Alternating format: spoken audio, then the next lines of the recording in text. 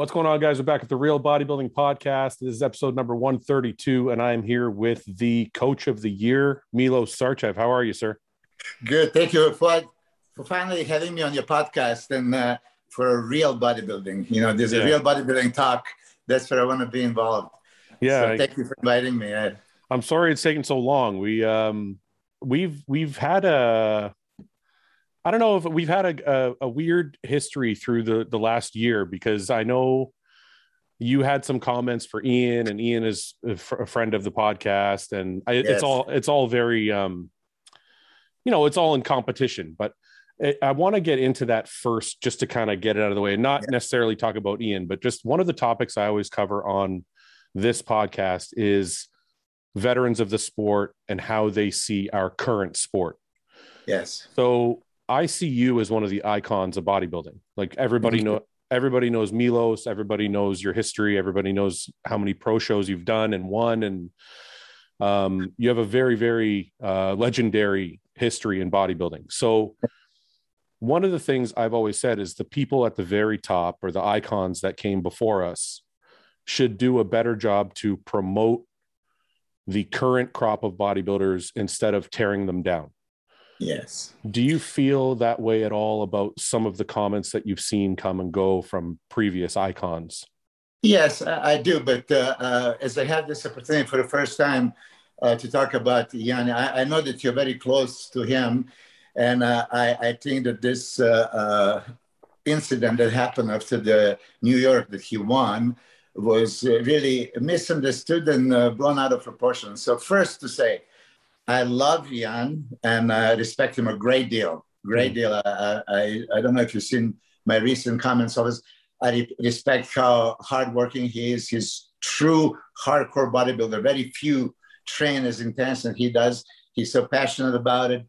I heard that he's quite like me, just straightforward, say the things that he means. So if I can touch that subject, I'm going to tell you really.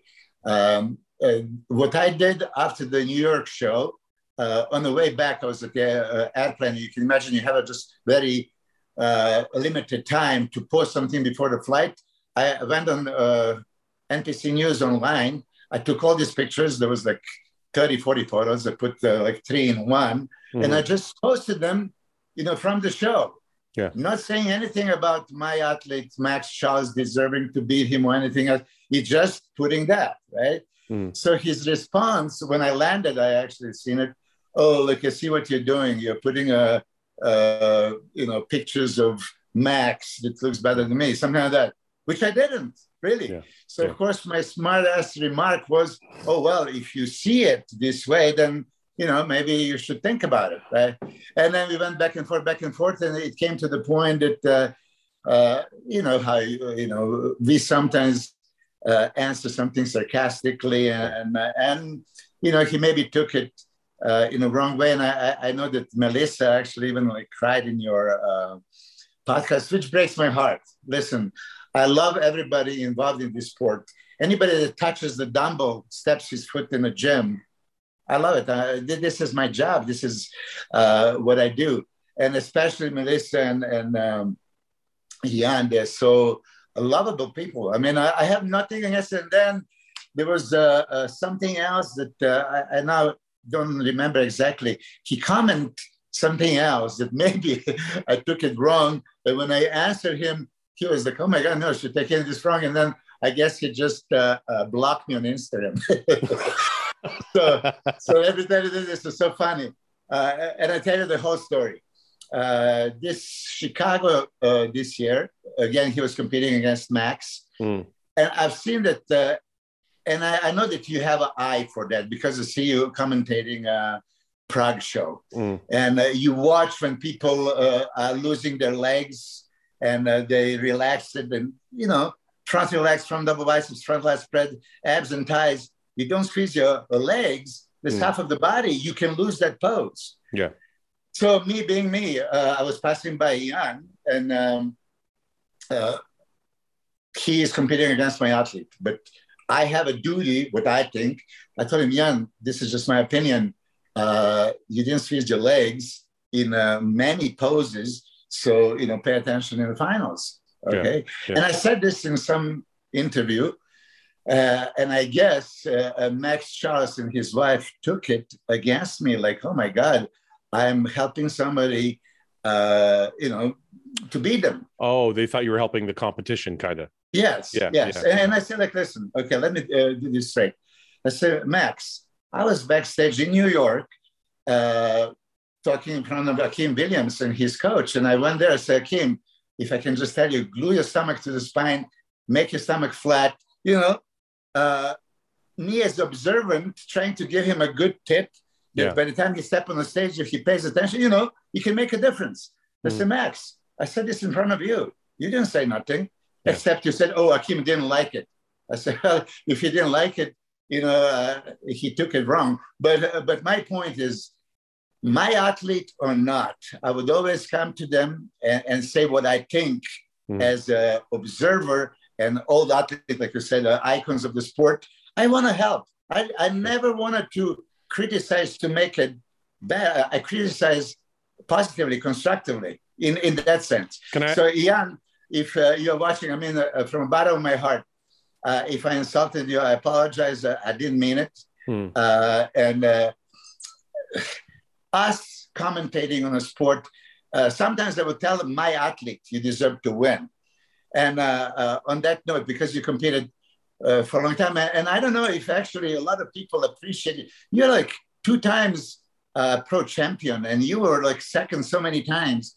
I know that many times when I talk to some people that don't really recognize you as good as you were.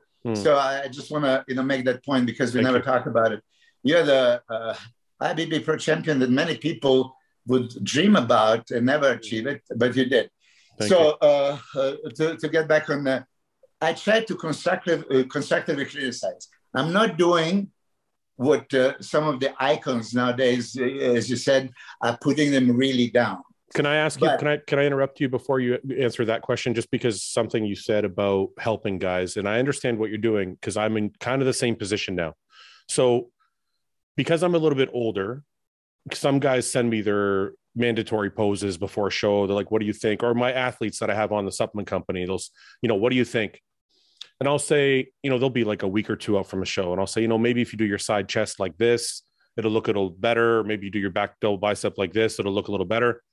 I found that even though your heart is in the right place, when you're trying to help somebody that close to a show, especially if they didn't ask, they take it the wrong way. You know what I mean? So like, I understand what you're doing with Akeem, right? Like you go to Akeem, you say, look, if you bring your stomach in, you might do a place or 2 better. But he's at the moment of the show, he probably can't recognize that you're trying to help. So he takes it the wrong way, right? Like, yeah, I completely agree with you. And listen, this dated back to my first year as a pro. 91, I met Sonny Schmidt. I'm sure you know Sonny very well. I love the guy. So we became training partners. He was my roommate. And, so first time when I look at him and he said, what do you reckon? Right? What do you reckon? Yeah. That's Australian. I said, like, well, and I gave him some of the criticism, like, and he was, oh, cunt, because in Australia, they're all cunt.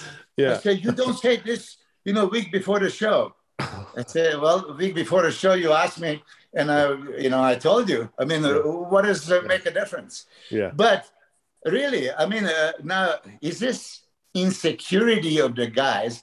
I would always much rather you tell me criticism than compliment, because compliment can be, everybody, oh, you look great, you look great. You don't look great. Yeah. And in that side chest, if you maybe turn a little bit more and do something, it makes a difference. So I am guilty of what you're doing constantly. Look, I love the guys. And when I say everything is okay, I'm not going to even comment, great. But if I comment, is pay attention, look in the mirror. Many guys don't explore. Can they just do something out of the ordinary? It's hard to teach an old dog a new trick. So they did the side chest for 5 years the same way. So they don't want to change it because this is what is comfortable. Yeah. But hey, look at this. They changed like 2 inches this way and he looked 10 pounds heavier. Yeah. So should I say it or should I zip it up? No, I think it's something that should be said. I just think you have, so if somebody doesn't ask and you offer the opinion, it's like, it's not that it's wrong. And yes, it's still coming from a good place, but you know how bodybuilders are. Well, why is it like immediately you would think to yourself, you know, because at the backstage, you know how it is when you're backstage, you're like already in this very fragile state. Yeah.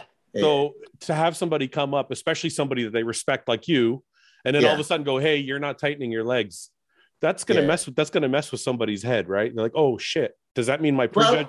You know, but it will help at the same time, but it could also backfire on them. I understand, yeah, and I see a point. So in case you did talk to Jan, and actually he took this as maybe negative that I came to confuse him or something. No, from the bottom of my heart. And I'll tell you this, if you look at the prejudging of that Chicago show, you're going to see 10 photos of Jan with no legs, okay? I'm serious. So what you did in Prague, and I was very impressed with your commentary, and you have an eye for it, really. I commend you. So I did for my tube. I said, like, you know what? Let me sit right now and just play the video, and I'm going to judge what I see from there was Texas show. And they had 6 comparisons, Jan, Steve, and Phil. They had 6 comparisons. So, you know, first comparisons, when I look at the front of biceps lat spread, I would judge the way I see it. But then second time, the same guys did the same pose. I look at it, I'll be damned, you know. Now this guy looks better because, you know, maybe they didn't pull out the lats completely, which happens to Jan a couple of times. And then from the front, legs are not there. So should I, as a judge, consider, okay, I've seen he has the legs. This time he forgot to squeeze them. I'll just, you know, look through it. I'll let him pass. Yeah. So what do you do? So as I was calling these poses, and I read on, there was about 10 times, and I changed my opinion during the 6 rounds. And I believe the judges do the same thing. I mean, it's easy for us, you know, in the comfort of our home, watch the videos and, you know, say, and it's different when you're on a hot seat of the judge. You have to make a decision. I mean, you know, it is much tougher than people think. And then we all complain. No. I learned my lesson, because when I used to complain, I said, no, I see it differently. Okay, that's my opinion. But did I actually judge? And I said, no, I didn't. I just think overall physique, like let's say Jan's physique. And I see overall condition, okay. But it's not what you have, it's what you show. If you go on that line and you don't show it what you have, it doesn't matter. What should I, you know, how should I judge you? Yeah. So these kind of things, yes. Well, but just for the record, I didn't actually discuss this with Ian. Me and you were just having a good. Yeah. Ian didn't say any of this stuff to me. I'm just projecting how I used to think when I was backstage. If somebody would have came up to me moments before going on stage, I mean, it depends how it's said. I mean, in one instance, I can see it being like very positive and be like, oh, okay, well, I'll flex my abs better. But in another instance, it might go the other way. So I'm just wondering if you consider that. But anyway, going back to the main point about the veterans of the sport, like even Lee Haney, the great Lee Haney has mentioned some things. How do you think that should be approached? And do you think it's okay for them to be giving such critique on social media? Yeah, well, it's a touchy subject, and I'm going to, for the first time, express my opinion. Of course, I come from the era of the 90s. Yeah, I started in 91. Lee Haney's 80s, and Robbie Robinson 70s, and Barry DeMay 80s, 90s, right? And they're raising opinion of normally what? They like aesthetics over just pure size, right? Aesthetics over size. So maybe they're saying in that direction, but they're not using a right words and expression, and then it's condescending, and you know, it doesn't, you know, reflect a good way. I agree with you. So of course, if I would be, you know, some of those guys, I would be offended. But I was guilty of saying in one of the podcasts about Nick Walker before the Arnold Classic that I just don't see that aesthetics, right? So I stand behind it. He's not the aesthetic guy. No. But the second he stepped on that Arnold Classic stage, within 30 seconds, so, oh my God, Yeah. he's hands down winner. Okay. So me, aesthetic guy, judge for 40 years I'm in this sport, well, I've seen him winning. Why? On the virtue of, yeah, he has all the muscle. He has the so much dense, separated, striated, hard muscle. He kept his stomach super tight at all times. Yep. And make himself look, more aesthetic. And he was dwarfing them in the size, and it was great conditioning. So for me, I went backstage, and he was right next to Steve Kukla. And if you remember, after prejudging, there was 1 and 2. You don't know who won. And I went straight to him. You won this hands down. I posted on my Instagram, you won hands down before I knew the results. Sure. In front of Steve Kukla, I have no problem saying, and you made me a believer. And he did. I mean, he is so phenomenal. Mm-hmm. But again, is he aesthetic? So now you can probably bring Regan Grimes, right? Sure. So I started working with him, as you know, and I'm not preparing this for a next outing. But when I look at Regan, that's as aesthetic as they come. Like, oh my God. Yeah. That's 70s, 80s, 90s bodybuilding. That's, so if he polished this, how is this going to look? Mm-hmm. So I am on board with, old timers. I would like aesthetics to be brought back into bodybuilding. Sure. I would. Now, let me put you on a hot seat. I mean, because I get myself in trouble every time. If you look, at Nick Walker and let's say Regan, the same conditioning. Okay, same conditioning. Okay, yeah, Regan still needs to make a little bit more improvements in size, but assuming that he does, right? How do you judge? If you consider everything. If you're asking me if Regan has potential to be a top Olympian, I would say 100%. He has the potential. He has a structure. He has the insertions. He definitely needs to fill out his body because he's, I've seen Regan in person many times. He's a very big guy structurally. He's wide shoulders, taller. So yes, he has potential to beat Nick, but Nick also is very, very dense. And I don't think aesthetics tell the whole story. They're only one piece of the puzzle, right? So you have to be able to put the whole puzzle together. And as of right now, Nick has done a better job doing that. But my point more is, like these older bodybuilders like Barry, like yourself, like Lee Haney, they love aesthetics. I think everybody likes aesthetics. I when I look at a picture of Flex Wheeler, or when I look at a picture of you, or I look at a picture of any of these, Lee Haney, I'm blown away. But the difference is I'm also blown away by a picture of Jay Cutler or Kai Green or Nick Walker. So I have an equal amount of respect for the aesthetic bodybuilder and the mass monster, because I know exactly what it takes to build both. Yes. And I know each person is playing to their strength. So I would never talk poorly about a mass monster or poorly about an aesthetic guy. And I feel like that's where the conversation gets lost. Is somebody may have an opinion of a physique they like better, but that doesn't mean that you have to disrespect a different type of physique. No. Respect should always be there, by all means. And on that note, of course, I respect Jay Cutler and Dorian Yates. Yeah. I mean, let's say Ronnie Coleman. He was winning because he was so much freakier. I did Flex magazine article back in 2003, and I just brought that question and say, Dexter Jackson, Ronnie Coleman. In which aspect of bodybuilding does Ronnie beat Dexter? On the shape, aesthetics, balance, conditioning? No. Only aspect was the size. Do you really believe that, though? Yeah, I mean, conditioning, 2003, aesthetics. Okay, wait. You can't pick the year. Let's play a game. So okay. 1999, Ronnie Coleman. Okay. Or even 98, Ronnie Coleman. 98. That's my favorite Ronnie. Okay, so 98, Ronnie Coleman. What do you think is the best Dexter? 2008? Yeah. Okay, so 2008 Dexter, 98 Ronnie Coleman.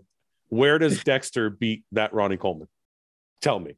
Because in my opinion, yeah. Conditioning is Ronnie. Yeah, 98, yes. Structure and balance is Ronnie.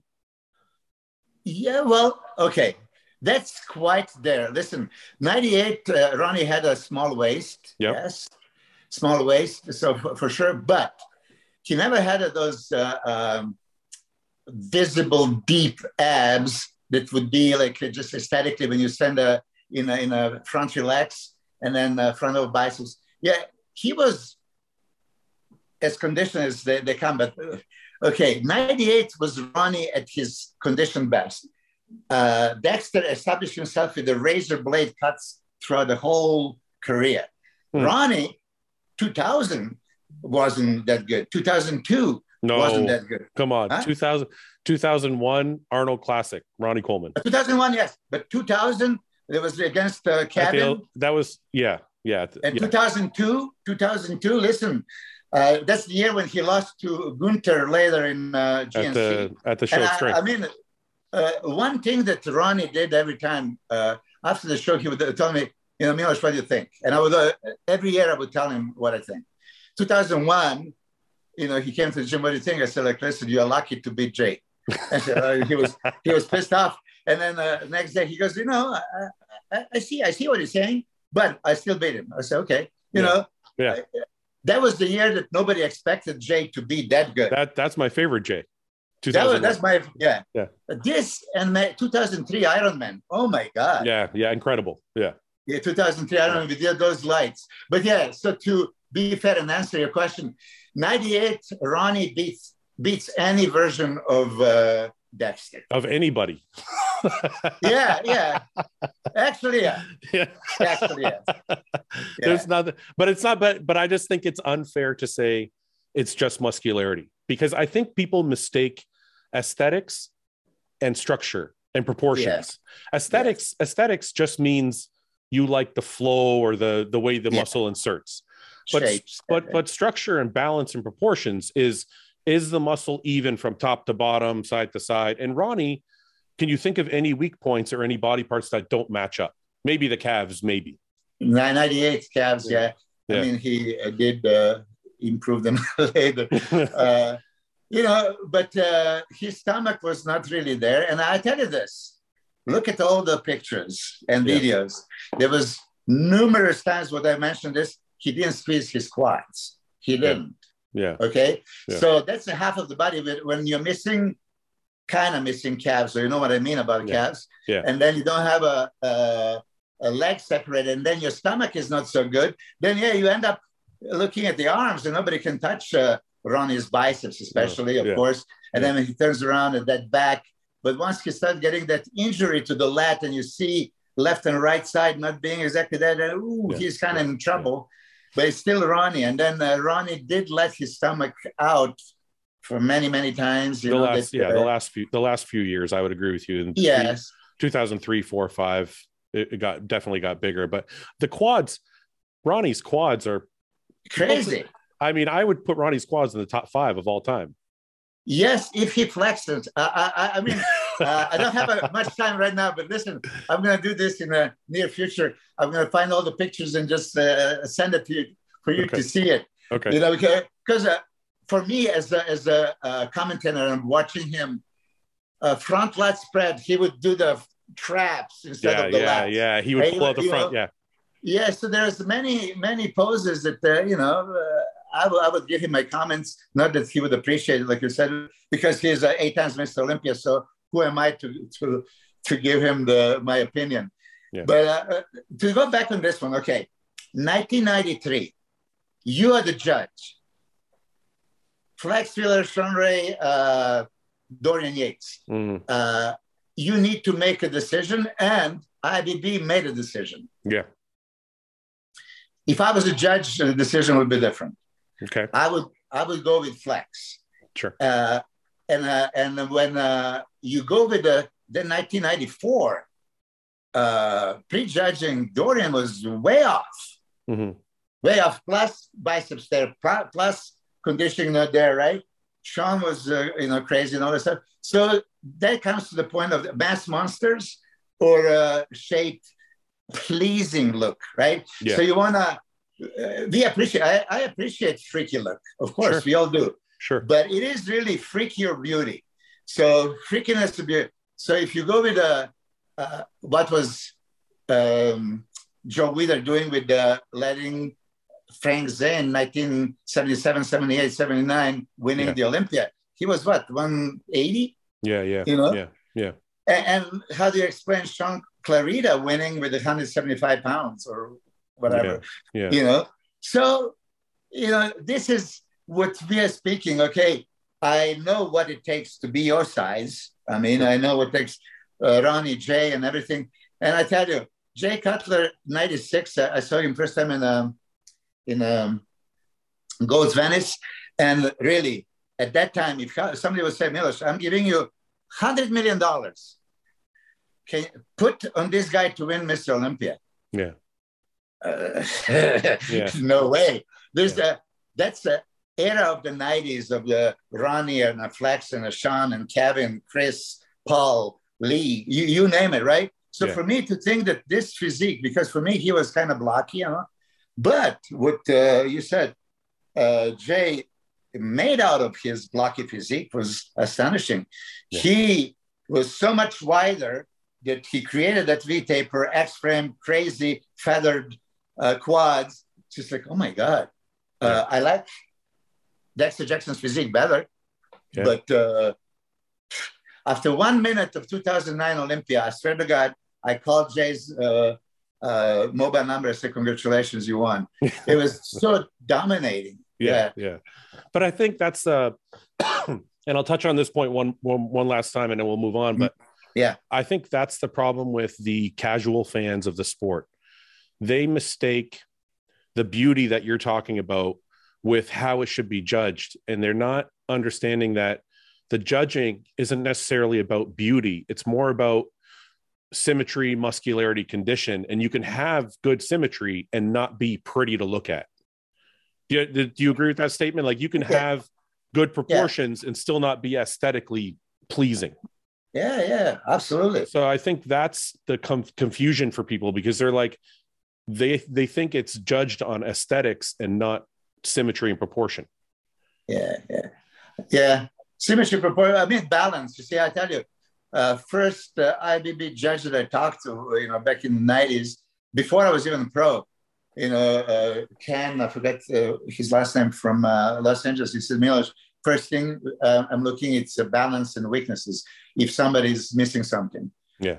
Because at the pro level already, you shouldn't be missing anything. And then, I understand. But I tell you, back in the 90s even, I made a comments to Wayne D'Amelia, pro chairman at the time, because there was many instances that some guys were not really in condition, but they were really pushed because of aesthetics and status.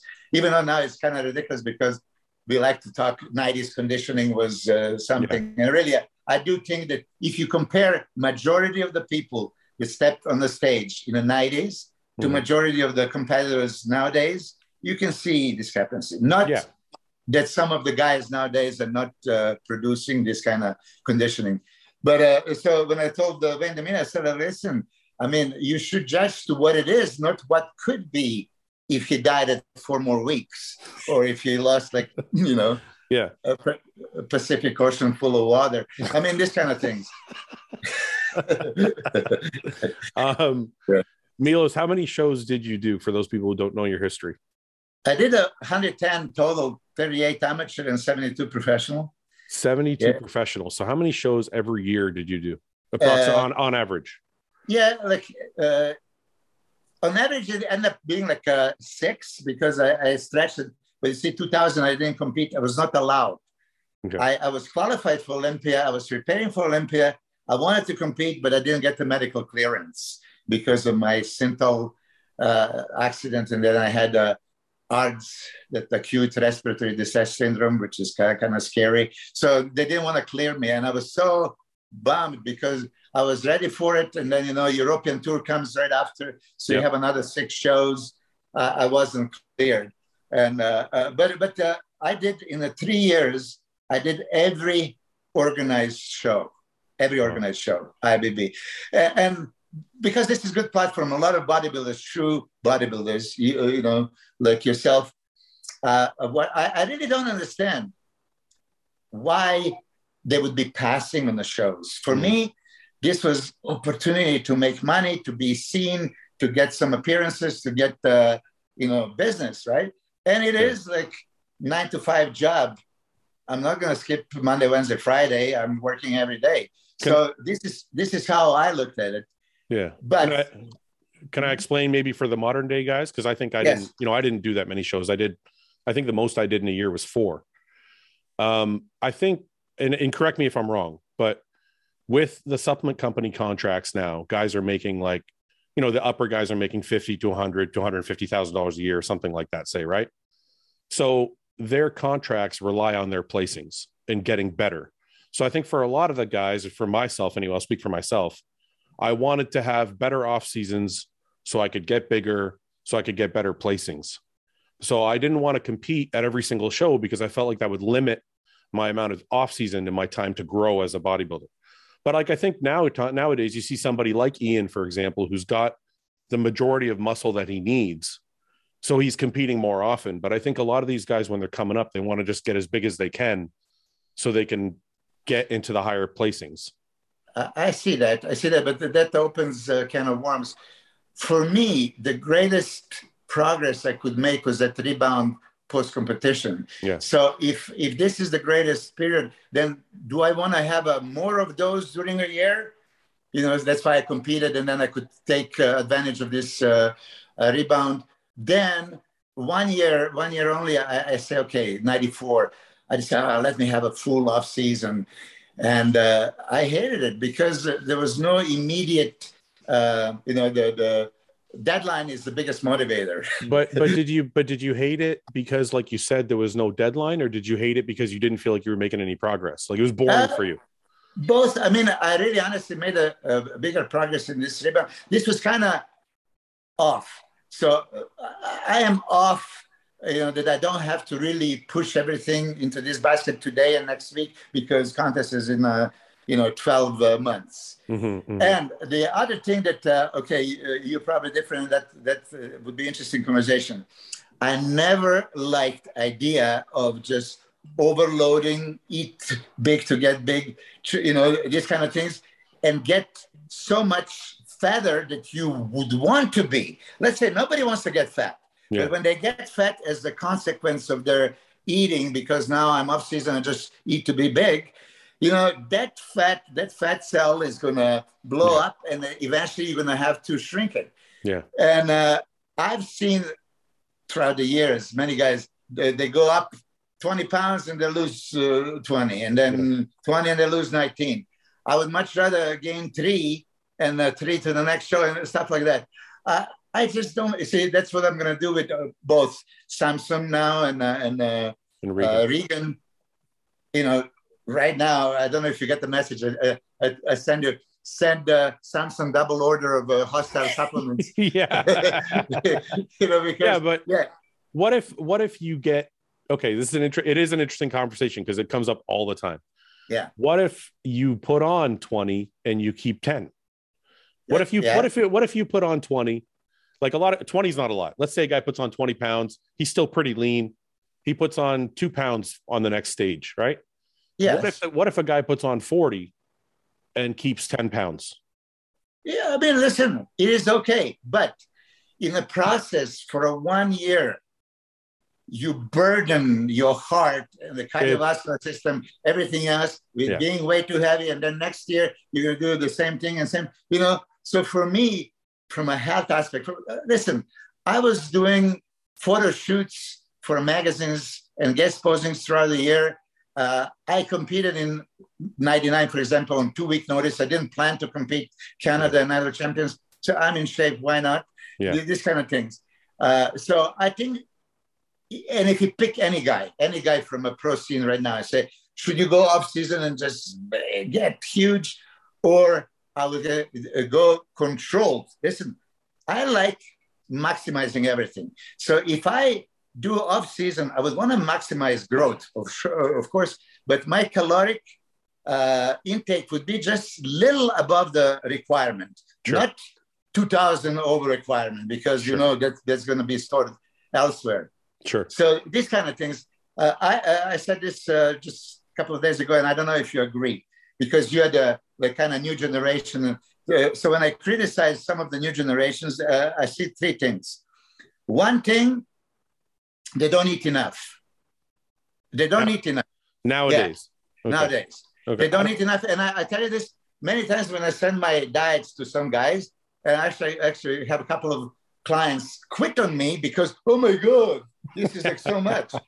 I mean, and really it's something that I'm sure that. I think that's true for amateurs because they don't understand how much we really eat.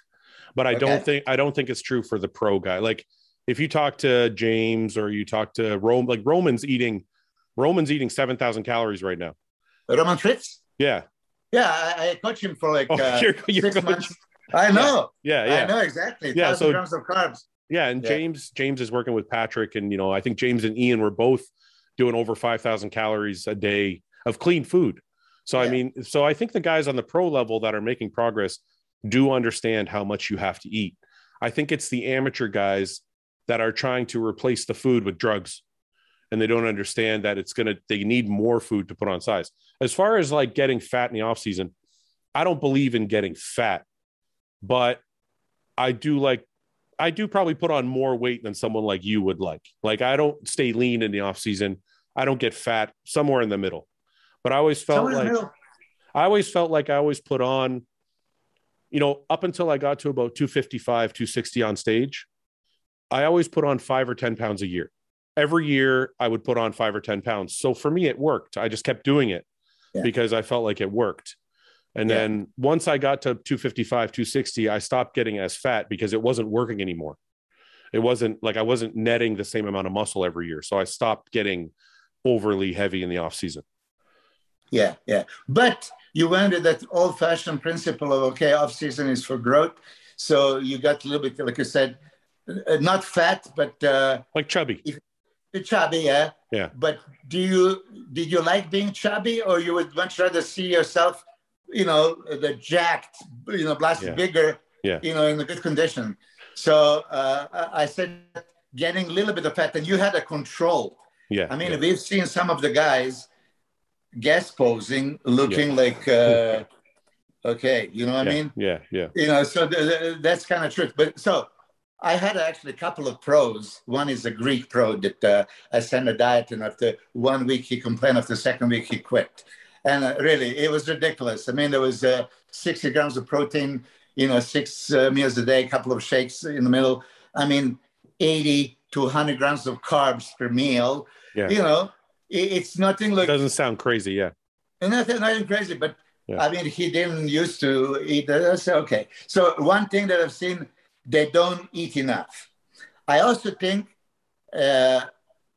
overtraining, like even Jamie came to me right now. Jamie Johal, Christian. Yep. And first thing he says, like, oh yeah, he had that attitude, less is more. Yeah. Okay, so I said, okay, I'm going to give you less money. You want less money? Okay. You know what I mean? Less is more. Yeah. How do you justify that? This is a bullshit that people want to accept. Okay, it's all overtraining. And I'm sure that you train probably much heavier than me, but I train quite heavy for my capacities. Sure. And I train honestly 6 days a week, 2 times a day. Yeah. Okay. Yeah. I seldomly, maybe a couple of times a year, that I felt like, I feel overtrained. Actually, today, Jamie's supposed to train. Yesterday, I trained him, and I've seen a sign of overtraining. So it's okay. Today's your day off.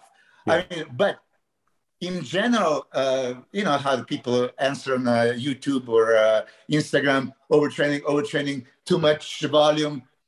I mean, come on, man. Yeah. You can push your body to adapt to this or that, right? Yeah. So I tell everyone, look, you won the pro shows, so you know what it takes. Mm-hmm. Okay, you took years to get it.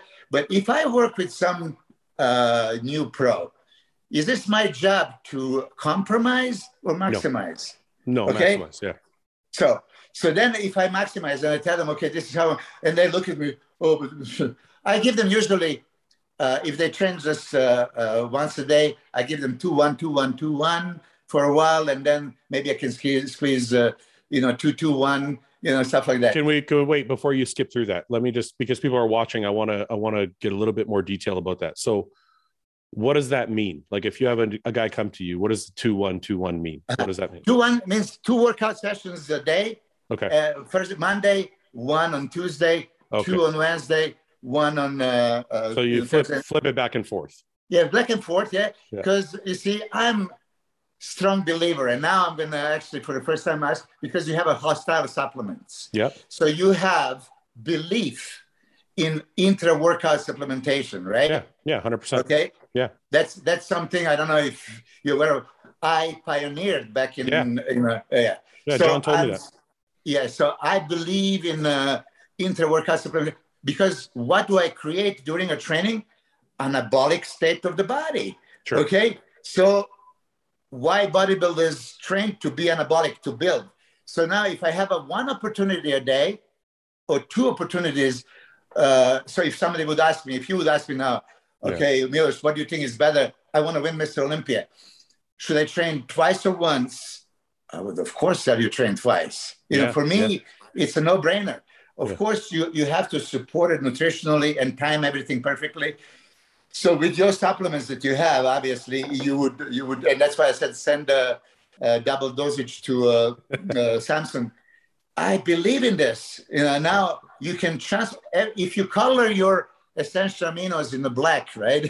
And the drink during a training, whoop, their biceps going to become black, right? You transport inserted, like nail it. Yeah. So this is kind of things, what I said. The second thing that nowadays people are complaining too much volume, overtraining, and I don't believe in that. And why? Because I did it for 15 years straight. I did with Hidetaka Magishi, with Dennis Wolf, with anybody that came to me, Johnny Jackson, you name it. I would put them honestly on that. Dennis James, twice a day. Can I ask you? So I like to play devil's advocate on the podcast so that we can get more information. So I did 2-a-day training, I think the last 4 or 5 weeks for a few of my preps, because I didn't want to do extra cardio. So instead of doing cardio, I would train in the morning, I would eat a meal, train in the morning, eat a couple more meals, and go back and train again. And then I might do like a little bit of cardio at night before bed. So I found that those were my best looks. I looked incredible for those shows. And I found that I burned fat better training than I did doing cardio. The problem is when I try it in the off season, inevitably it happened that after 4 or 5 weeks, I would start to feel run down. I would start to get more pain in my tendons. I would start to feel like more tired, and I could keep going. If you told me, hey, you have to keep going, I could keep going. But this is where I think the problem, I do believe in overtraining. I think there's 2 types. I think there's like chronic overtraining where it's there, but because you're crazy, you can push through it. Yeah. Or there's acute overtraining where you're like, I just feel dead today. I can't sleep properly. I don't want to fuck my wife. I don't want to my appetite is gone. All these things, right? So, so what I'm trying to say is, do you agree that those 2 things exist, or do you think it's just because the nutrition is so far off that it's not compensating? It does, but I'll tell you. Okay, this is super interesting. Okay, first you said those are your best looks when you did train high volume 2 times a day. Okay, best looks, beautiful. But then you say, okay, you finish the contest and then you try to do this in off season, and you kind of feel you're tasking your body too much, and maybe it was overtraining. And I accept it because you are for real. You're the pro champion. I respect you a great deal. That's your real, honest to God experience.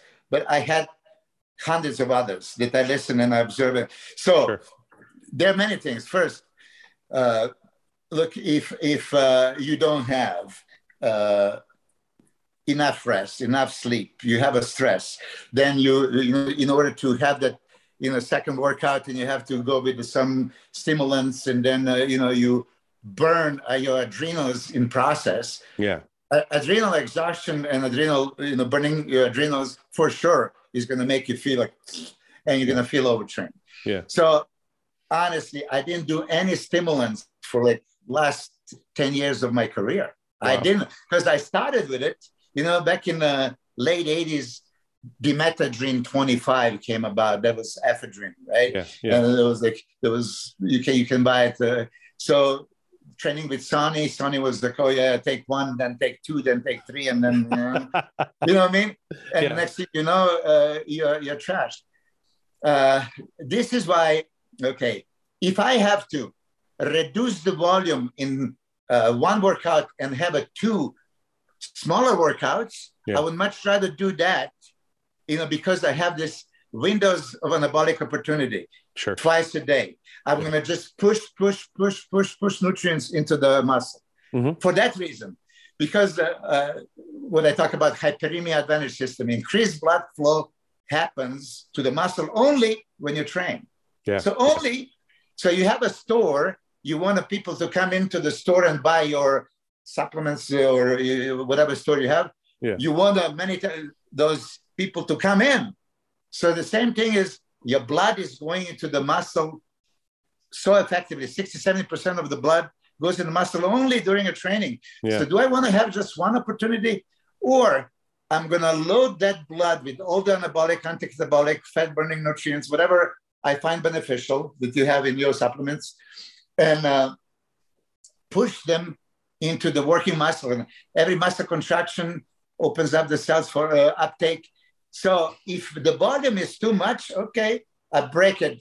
I take it to smaller workouts. Yeah. But I have this, you probably don't know my diet. My diet consists of 3 phases. Fat burning phase. 1 minute. 1 minute before you get into diet, because I do want to get into diet, but just 1 second. So what you're saying is, and John used to stress this to me a lot. John would say, you can dig a hole, but make sure you can get out of it. He said, don't dig the hole so deep that you're stuck. Because the way I train is like, you just said like, you'd rather train less. So like maybe 80% instead of 100. Every workout for me is 100. And John used to want me to train 6 days a week. 4 of those days would be 100. 2 of those days would be like 75. But I never knew how to do 75. So I would just do all 6 at 100 and I would be trashed by the end of the week.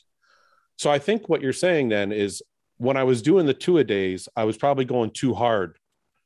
And that's why I was ending up in the gutter. Yeah. So you're saying 2-a-days are better even at 75. Yes. Than one session at 100. Yes. Well, absolutely. Look, so here is that, now we're going to maybe contradict, because I was saying before, like, all out, you go to the failure and stuff like that. But I remember, Bill Pearl, yes. Bill Pearl, phenomenal author. So I remember one time when I talked to him and I talked this about the failure, and he goes, Milos, why would you want to fail in anything? Mm-hmm. And that's okay. We're going to talk to, what do you call it, with Lee Haney, how simulate, don't annihilate. Yeah. Okay. And I know that Brad Schofield, the scientist, hypertrophy is showing more and more with you don't have to really push. Yeah. Same hold on. right here. That's the same book. Yeah. Brad Schofield. Yeah, for sure. So I appreciate Brad, and I bought his Maximal Hypertrophy first one, and it's a very, very good book.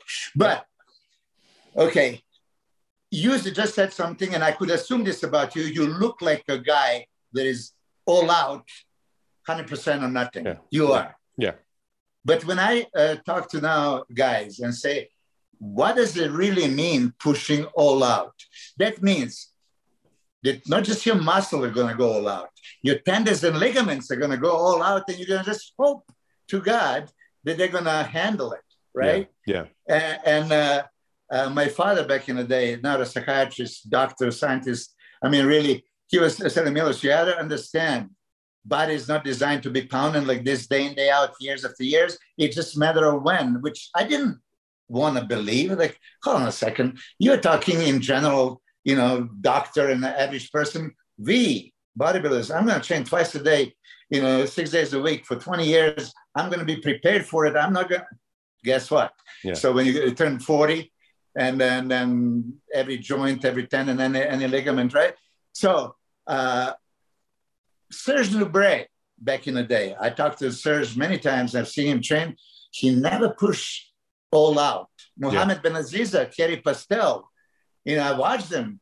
Okay, so we would like to believe that you have to go above, to really stimulate and create this muscle damage, to create that proliferation of satellite cells. I don't like, scientists are scientists, they're going to talk this, but you and I and other pro bodybuilders, we, theory and practice, we saw it. Yeah. Do you or I have to do the double-blind study in university to say this works, it doesn't work? Let them do this. Yeah. We know what it works. But if one message I can send to the guys, as John was saying, dig the hole that you can get out.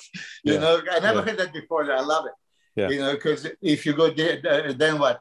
But same thing on this all-out effort. I mean, I love Jan Valier. I respect him. I'm terrified when I watch him do this super heavy weight. Deadlift like 8 plates. Yeah. Yeah. It's scary. Yeah. I agree. I get scared too. Yeah. Yeah. So what do you do? Now I'm an old timer, right? So I want to give him a good advice. I told Sean Clarita when he was here at the opening of a Flex Lewis's gym, I said, Sean, for the love of God, you're picking up the dumbbell heavier than you and you're pushing it. You know what I mean? Yeah.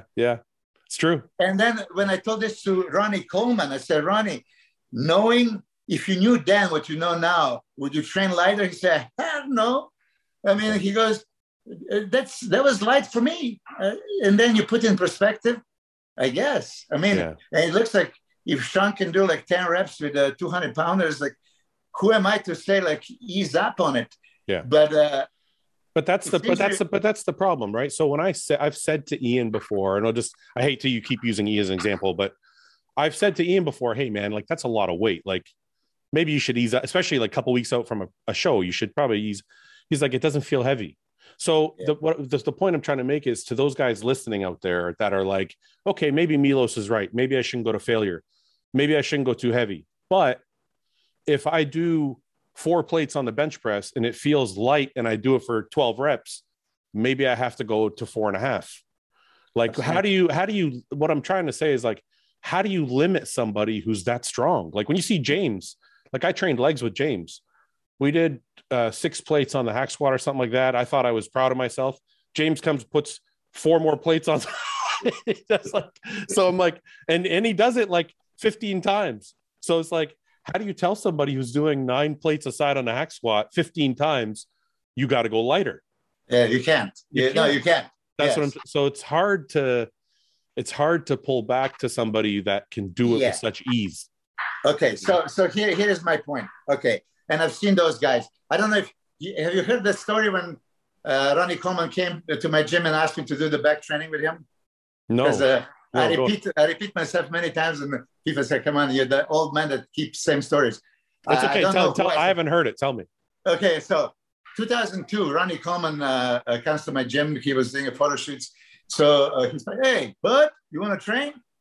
I said, "Okay. What are you training?" Back. I said, "Okay." So I go right after him. I said, "Okay, Ronnie, I'll do your training." So what are we doing first? T-bar rows, the one that you stick in a wall, and then okay. So I'm putting the 2 plates. I was ready to warm up with 2 plates, right? Yeah. Hey! What's that? I said, "What do you mean?" 6 plates warm up. Come on. 6 plates warm up. And in my gym, we have not those thick ones, but the thin ones, the Eleiko weights. Yeah. The real ones. 9 plates, second set, 12 plates, third set. Okay. Yeah. So going to the second exercise. Oh, bend over rows. Okay. Yeah. What do you think he starts with? 4. He starts with 4. I mean, shit. That's like a heaviest set is 4. He started with 4. Yeah. Hey, yep, boom, yep. And shit, man. I mean, like, and then he was very disappointed. I only had a 200-pound dumbbells because he can do forever. And then deadlifts. But anyway, next day when he was pulling into my parking lot, I like ran. I said, like, the side door, I ran. I said, Jesus. Yeah. But on a serious note, they're always the freaks. So now both you and I and most of the community, we feel sorry for Ronnie because he's quite debilitated. Okay. Sure. Because he was a warrior. He went for it. So James or somebody else that have that capacity, right? For me, the solution for it would be make the weight heavier by changing your tempo, changing your techniques. Sure. And I've seen this even with John Meadows, now that you said. One thing that we kind of didn't agree, and then when he came to the gym, he was against super slow concentrics. Yeah. He would do slow eccentrics, but he wouldn't do concentrics. Yeah, he taught me that. Yeah, he was against it. And he says, like, you don't stimulate the high threshold motor units in it. I said, like, this is not strength training. This is a hypertrophy. So let me just put you on super slow concentrics on the hack squats, on the shoulder presses, on the Smith machine inclines and stuff like that. It's an absolute nightmare, especially if you drive nutrients with your hostile supplements. You have essential amino acids, creatine, glutamine, ATP, glucose, all pushed down. I found great muscular hypertrophy responses with lowering the weight dramatically, doing it slower. And then, like I would say to Jamie, I'm sure you've seen some with the Reagan, once you unlock whatever you're doing, right? So you unlock your knees or elbows or whatever, you find that pain zone, and literally speaking, I want you now to be honest yourself. You feel the burn, create more burn. So only you can determine what is going to create that more burn. So you go just inch down, but you stop a little bit, and it's burning even more profoundly. Then a little bit, and dig yourself. And now when you have that crazy burn, right, you don't get out of it. You stay there. So for me, for the guys like that, I would still make them fail on the 6, 7, 8 repetitions. Doesn't matter. I see. With a lesser weight, increase intensity by changing tempo, grip, speed, these kind of things. Because I think for longevity reasons, because for longevity reasons, you're 100% right. Obviously, if you can use lighter weight and build the same amount of muscle, your joints and tendons are going to thank you later in life. Yes, I think so, because all of us, jumping from a high-rise building and feels great falling. Yeah. Until you hit the ground. Yeah. And I'm guilty of that myself. I mean, there is no joint that I have nowadays that can say it's saved. You know what I mean? Yeah. So this kind of, and you are epitome of raw, brute strength and power. So I can imagine when you go to the gym. Okay, another question for you and for everybody else. When you do the bench press and you say you do this 4.5 plates or 5, right? Yeah. Is it any way possible that you're focusing on a chest and muscle contraction? No. Or you just say, push that sucker off my chest, right? Well, wait a minute. So for someone like Ian, and I've seen this, and I know exactly what you're talking about. For the most average people, I don't say average people, but average pros, when you're doing 4 plates or 5 plates, it's probably really, really heavy, and you're probably more focused on just going from A to B instead of actually feeling the rep. But for someone like Ian, I've seen them do this, like on the Smith machine or James. When they have 4 or 5 plates, they still look like they're feeling the entire rep. Yeah. But I do agree with you that there are a million ways to make 3 plates feel like 4 or 5 plates. So I get your drift. I get what you're saying. It makes total sense. And I do agree that when you're trying to lift maximum weight, it's hard to feel the fibers like you would if you're using a lighter weight. And, it's funny. I just had this conversation with Nick Walker and Roman Fritz on the podcast. They are actual proponents of training slow and feeling like, they still train heavy, but like Roman, for example, squats 4 plates. he said I could squat 6, but I squat 4, and he does it with like perfect form and a very slow speed. And I also want to say too that John was the one who taught me like do explosive concentrics. So I've never even tried to do a slow concentric. So Yeah. I always do a slow eccentric, but I always do an explosive concentric. Yes. So I've never. But okay.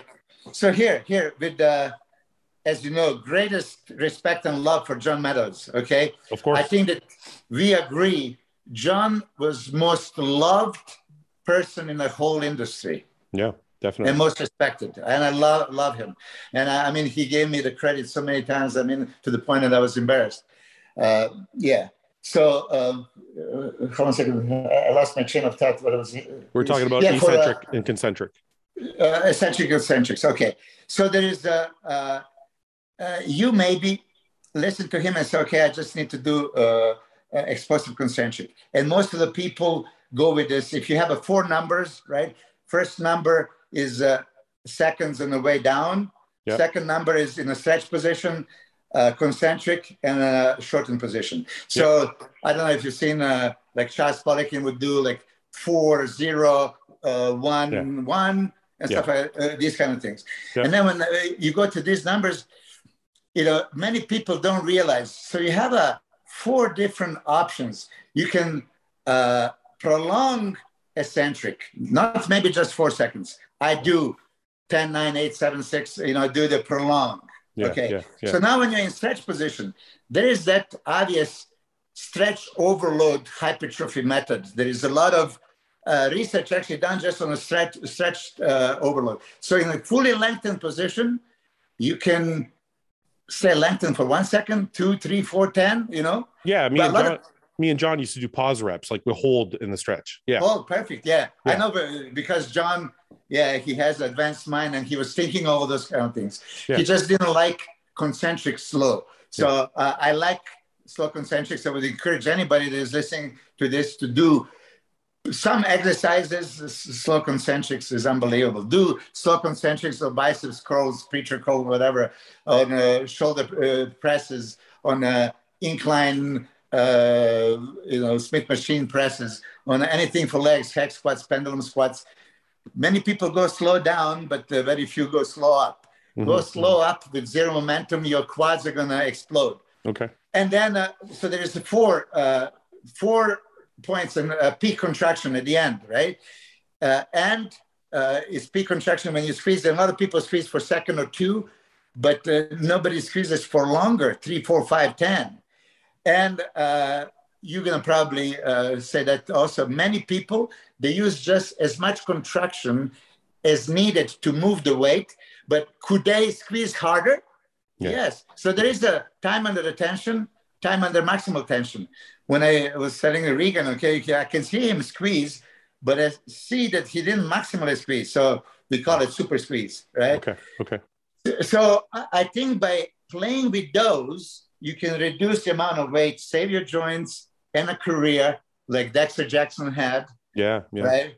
I mean, this is kind of message that I wanted to send. No, it's a very good point. So I want to move to, we've already been on an hour, so I don't want to keep you too long.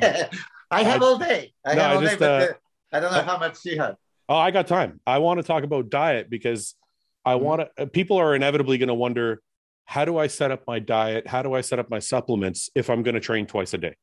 Yes. Okay. So can you walk me through what a day looks like when I'm training twice a day? Yes. Okay. So ideally it would be training after the second meal and training after the 4th meal. This is how I would structure it, right? So for me, from the very early stage of my career, protein intake was a must. I had to overload. I started with 1 gram, 2 grams, 3 grams. I went to 4 grams per kilo. You're Canadian, right? So you go by kilos or pounds. Well, 4 grams of protein per kilo. Oh my God. Yes. That's going to be like 500 grams of protein a day. Yeah. You know, this is what I was, pretty much averaging 450 to 550 a day. Now, okay. You're going to say also, because you didn't do it as much, it's not necessary, okay? And a lot of people got away with much less because research has shown you don't need it, but okay. Well, just for a minute, I actually did do 500 because I was working with Chad Nichols, and he had me eating like yeah. And how much did you weigh? Oh, well, I kept increasing. I mean, on stage, I was 235, 240, and I was eating like 500 grams. So you were doing a 4 grams per kilo. Yeah. I mean, you see, and I have many guys that actually experimented. I have even guy, Andy Bell, goes 5 and 6 grams. Listen, for me, I said this in my early videos back in Secrets of the Pros when I was advising, 3 grams per kilo, is what bodybuilders should do. And if you really want to push it, have 4, because all the macronutrients that you're going to have is either building or energy nutrients, right? Mm-hmm. Building nutrient is only protein. The amino acids that you have, that's the only building. So this is the only thing that can build my body. Okay. And here's fat and carbs, energy. I spend the energy, good. I can spend it or store it. I do want to store carbohydrate as a glycogen. I do not want to store fat. So I have to be specific. Yeah. I am on the belief that bodybuilders should have a high protein, high carb diet. Okay. Stay away from fat. All these keto diets are produced because people got fat, and keto is very efficient to burn body fat. That's for sure. Yeah. But there's no way that keto is highly anabolic. There's no way. You cannot maximize your anabolic potential with keto diet. Carbs are needed for muscle, for contraction. You don't have it, you're not going to grow. Can I play devil's advocate for a minute? So there's going to be two types of people. One is John. John used to believe in high fats, or at least moderate fats, because I know I had a couple really, really good off seasons where we did moderate carbs, moderate fat, and a little bit higher protein, but not really high. But the more common argument is going to be, well, why does my protein have to be so high if carbs and fats are protein sparing? Yeah. I could eat more carbs and I could increase my fats and have a little less protein. Perfect. Nobody mentioned that before. Protein sparing. What does it mean? Sparing. Okay. So back in the day, when they would give like branched chain amino acids and suggest you to use intra-workout for sparing effect. Yeah. Okay. Yeah. Okay. So, but you use amino acids to spare it. Okay. The protein is going to be converted into the carbohydrates. Yeah.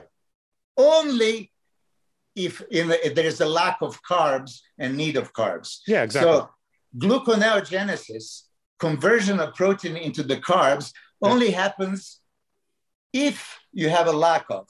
Sure. So it's not like carbs are there and they have a protein sparing. Yeah. If lack of carbs would cause protein sparing, but sufficient carbs can never do that. You see, body reacts. But wait a minute. One sec. So you're saying, let's say I'm taking in 500 grams of protein a day, or sorry, carbs. Let's say I'm taking 500 grams of carbs. You're saying if I take in 500 grams of carbs and 300 grams of protein, my body is going to use those 300 grams of protein to build muscle. Yes. If I'm taking in 400 grams of protein, I'm going to use the 400 grams.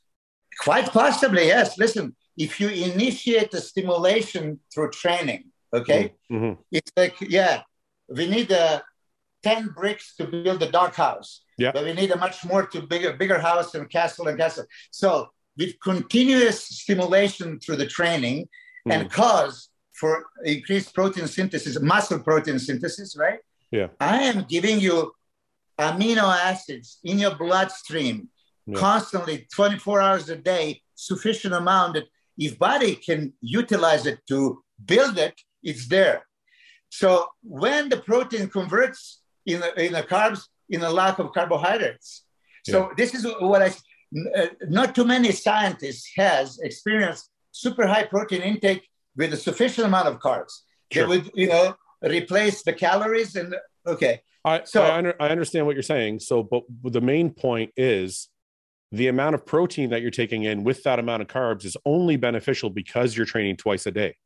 Yes. I mean, you wouldn't feed somebody 500 grams of protein and 500 grams of carbs and then tell them to train once every other day. No. I mean, the frequency of training has to exist is what I'm saying. Yeah. Frequency of training. And that's why, I mean, I was going to discuss my diet, but you said, like, let's do this later, because I have a fat burning phase, maintenance phase, and anabolic phase. Okay. Okay. So maintenance phase would be for these people that train once a day and then next day, a day off. Maintenance, you just maintain what you have, right?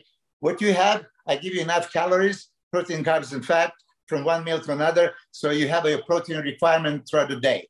Sure. But when you train, now your macronutrients changes. Now you have that anabolic phase. Okay, so now I'm going to create the stimulus. I can initiate protein synthesis in the muscle. I need more building material, which is only protein. Okay, but I'm going to have a sufficient amount of carbs for that.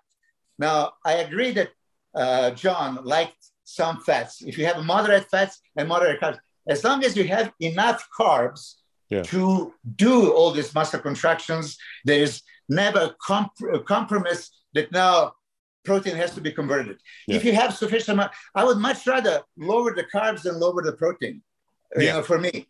So for me, first constant is high protein. And for you, you said 500 grams of protein. That's only 2,000 calories.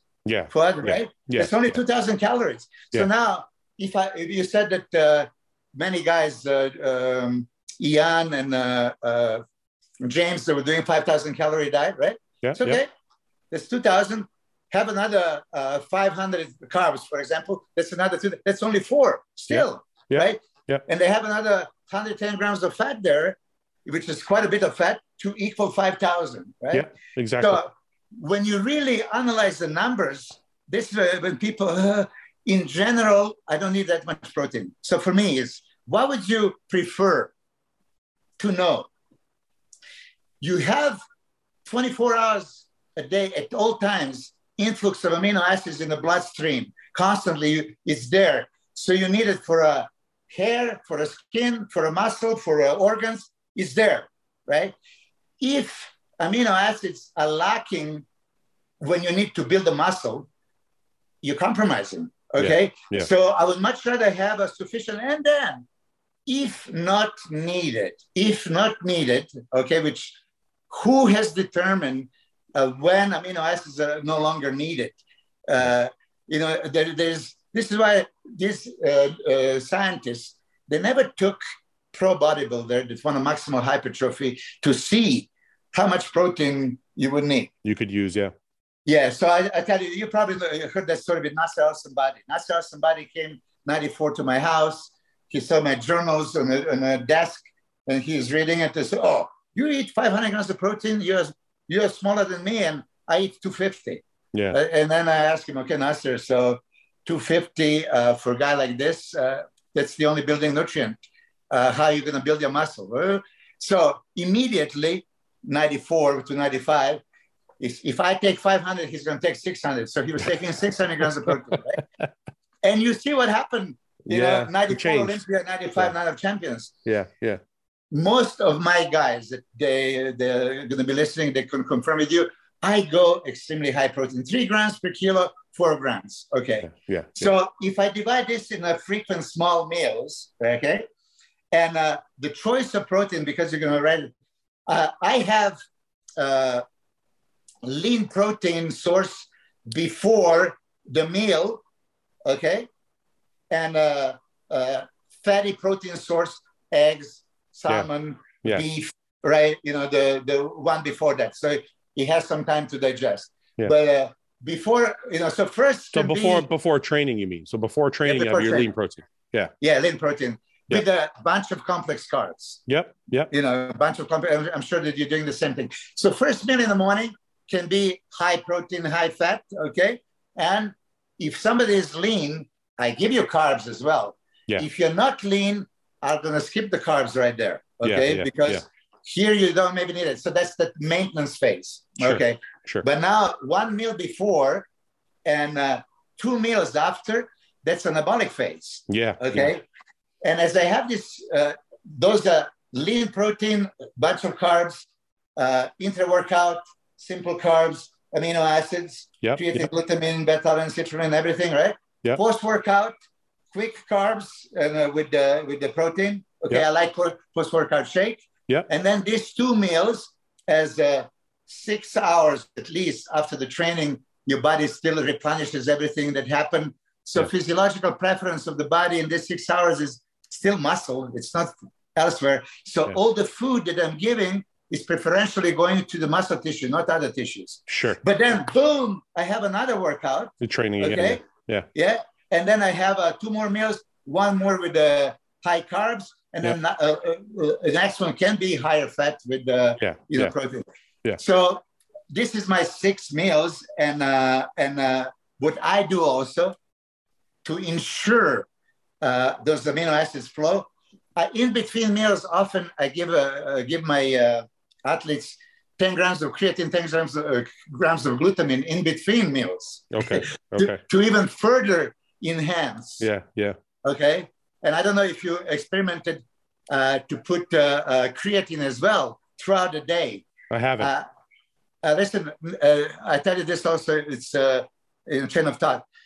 In 97, there was an athletes meeting in Weider in Salt Lake City. There was 20-something, Chad Nichols, Landon Murray, Sean Ray, everybody. And there was Dr. Feliciano, and there was Jim Wright. There was many. Okay. And that was when creatine was popular. And then they started talking about creatine, okay? Yep. So they said, should you use the creatine for the contest? And everybody was, no, it makes you hold water and everything, right? Yeah. Okay, listen, but creatine phosphate would replenish adenosine triphosphate. ATP is what? It's cellular energy. It's inside the cell. So wouldn't you want to hydrate intracellularly? Okay. Yeah. So just because nobody has done it, 97 for Canada Pro that I won, and 97 Night of Champions that placed second to Chris Cormier, I did 60 grams of creatine every single day the whole week. The last week, all the way to the show. And I have it. I mean, I have that journal. I can prove it to you guys. Yeah. And I felt full as a house. Yeah. Okay. Yeah. Okay. But this is that fear of people. Ooh, I don't. Okay. Spill over. I don't want to be watery. Yeah. Yeah. But if you are normally and applying this, so for my guys, we established this. I want them to keep lean in off season, so then you can watch it. Yeah. So not just that 4 grams of protein per kilo. I would give them that creatine, glutamine, the essential amino acids, sometimes even throw in leucine before workout and after. Yep. But I saturate with shitload of amino acids. Okay. Mm-hmm. So I am 100% convinced that if I train you, you would be maximally potentially anabolic. So if you create a reason for your body to synthesize protein in your muscle through the training, it's going to synthesize, guarantee. You're not going to lack any of the amino acids. Yeah. And I don't know if you've seen some of those presentations. I don't want to be too complicated, but this is inserted in me. My father, when he told me, listen, when you build any tissue, right? Muscle tissue has this code. And so code for muscle tissue would be, okay, here is arginine, here is ornithine, here is lysine, methionine, isoleucine, leucine. So your body is, when it's synthesizing, brings this one here. The next one, messenger ribonucleic acid goes, transport ribonucleic brings it. Boom, boom. Okay, next. Boom, boom. Next. Boom, boom. Well, shit. If this is missing, methionine, for example, it stops. Yeah. So for me, at that time, when I realized, muscle protein synthesis, and if I compromise and something is missing, I'm missing out. So for me, that's why initially, essential amino acids, the most important supplement you can have. Sure. Because non-essential aminos, your body can produce it if needed, like this. Yeah. So I hope I'm answering some questions. So first, I saturated you with enough protein, enough amino acids at all time. Now, I'm making sure that you're not calorie deficient, because if you're calorie deficient, you're compromising. It's no longer maximizing. Yeah. Okay? I give you enough for the next meal.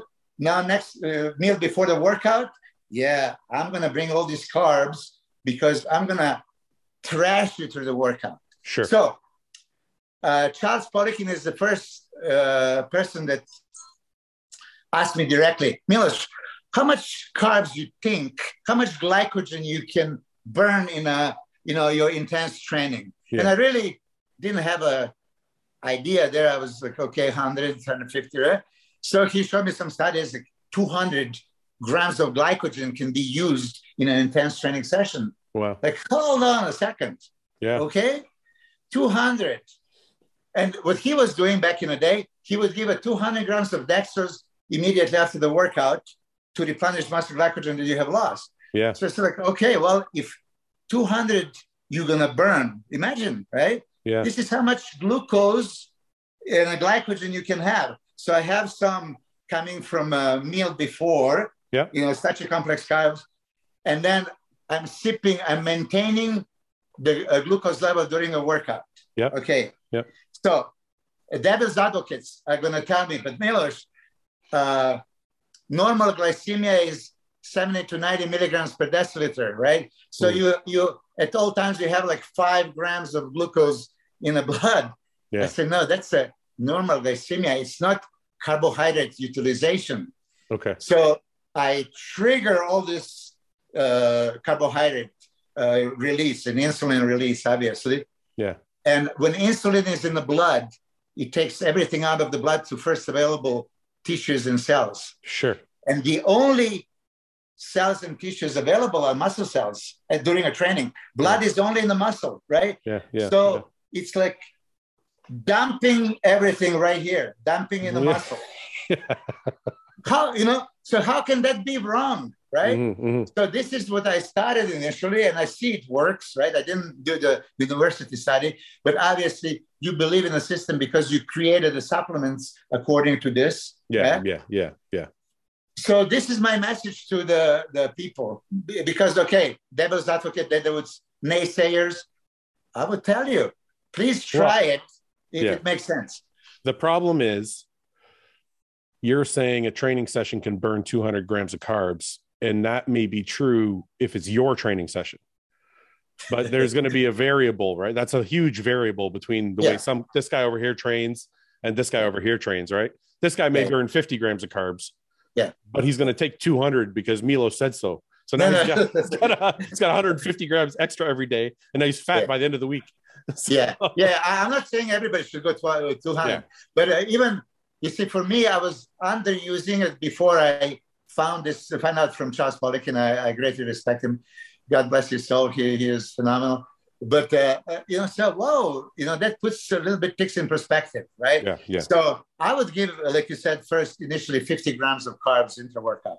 Yeah. Because I'm counting, you already have some pre-workout, let's say 75 or 100 grams of carbs. I know that John Meadows was doing a little bit less. I was actually going to ask you. So John used to have me do 50 pre, 100 during, 50 post.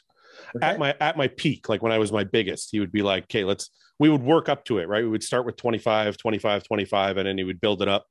At the very most, we would do 50, 150. And I didn't feel like I got fat. Like I felt like I was like it. I really felt big. I didn't feel fat, but the rest of my diet had to be very clean. Yes. You know what I mean? Yeah. So you see, so we are focusing on John. This is anabolic phase. Yeah. In anabolic phase, this is allowed. Sure. This is allowed because here, simple carbs and insulin release is going to be your best friend. Somewhere else, it's going to be a worst enemy. You don't want a simple carbs. You don't want a insulin dump, and then it's going to dispose to first available cells and tissues. It's not going to be muscle tissue. Yeah. I agree with you. So I found that cluster dextrin is the only thing I can use. Like if I use and not to knock any other companies, Carbolin or Vitargo or like even Dextro. I used to do dextrose for a long time. Yeah. It just sits in my stomach too long. So if you have people use carb powder, do you give them an option or do you have a choice like what you like?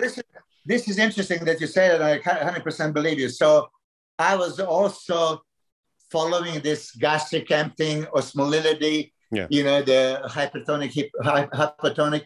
Yeah. And so they were saying dextrose would be sitting in the stomach, draw the fluid. Yeah. And I tell you, there was Dennis James, Dennis Wolf, Tyler, Sylvia Samuel, everybody's in my gym, and they were all doing these drinks. So my staff would have to give them pre-workout, intra-workout They were supposed, and they ran out at that time of the Vitargo. We were using Vitargo, but that was the original Vitargo from Sweden, and it was really dissolving very easily. And they ran out, and they were terrified to tell me, but because they knew that they have to put enough carbs, why? Yeah. So they were putting a dextrose in, like 100 grams of dextrose. For 3 days before the Vitargo came, and none of the guys actually felt the difference. They didn't know. So they didn't know. Wow. And then they were okay. You see now, my ex-wife was okay. So you're talking about this high molecular weight glucose polymer being so much better, favorable. Yeah. But none of you felt the difference. So then I said, like, listen, okay. I give people a chance. They try dextrose.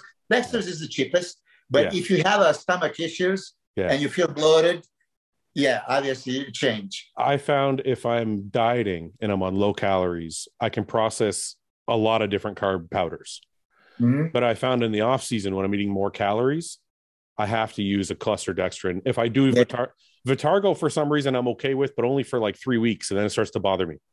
I don't know why. It like gets to a point where it gets to me. So anyway. You listen to your body. Yes, you listen to your body. That's the greatest thing. Okay. I would tell everybody, as soon as you feel some compromises, no. Switch to. So highly branched cyclic dextrin works for you. Perfect.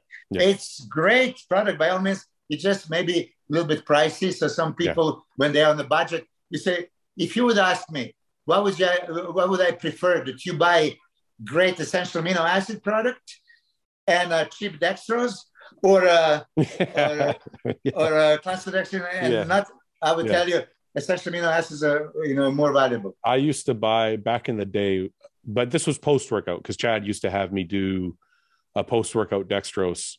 And I think we did some insulin in my off days, but he would have me do dextrose, and dextrose is just corn sugar.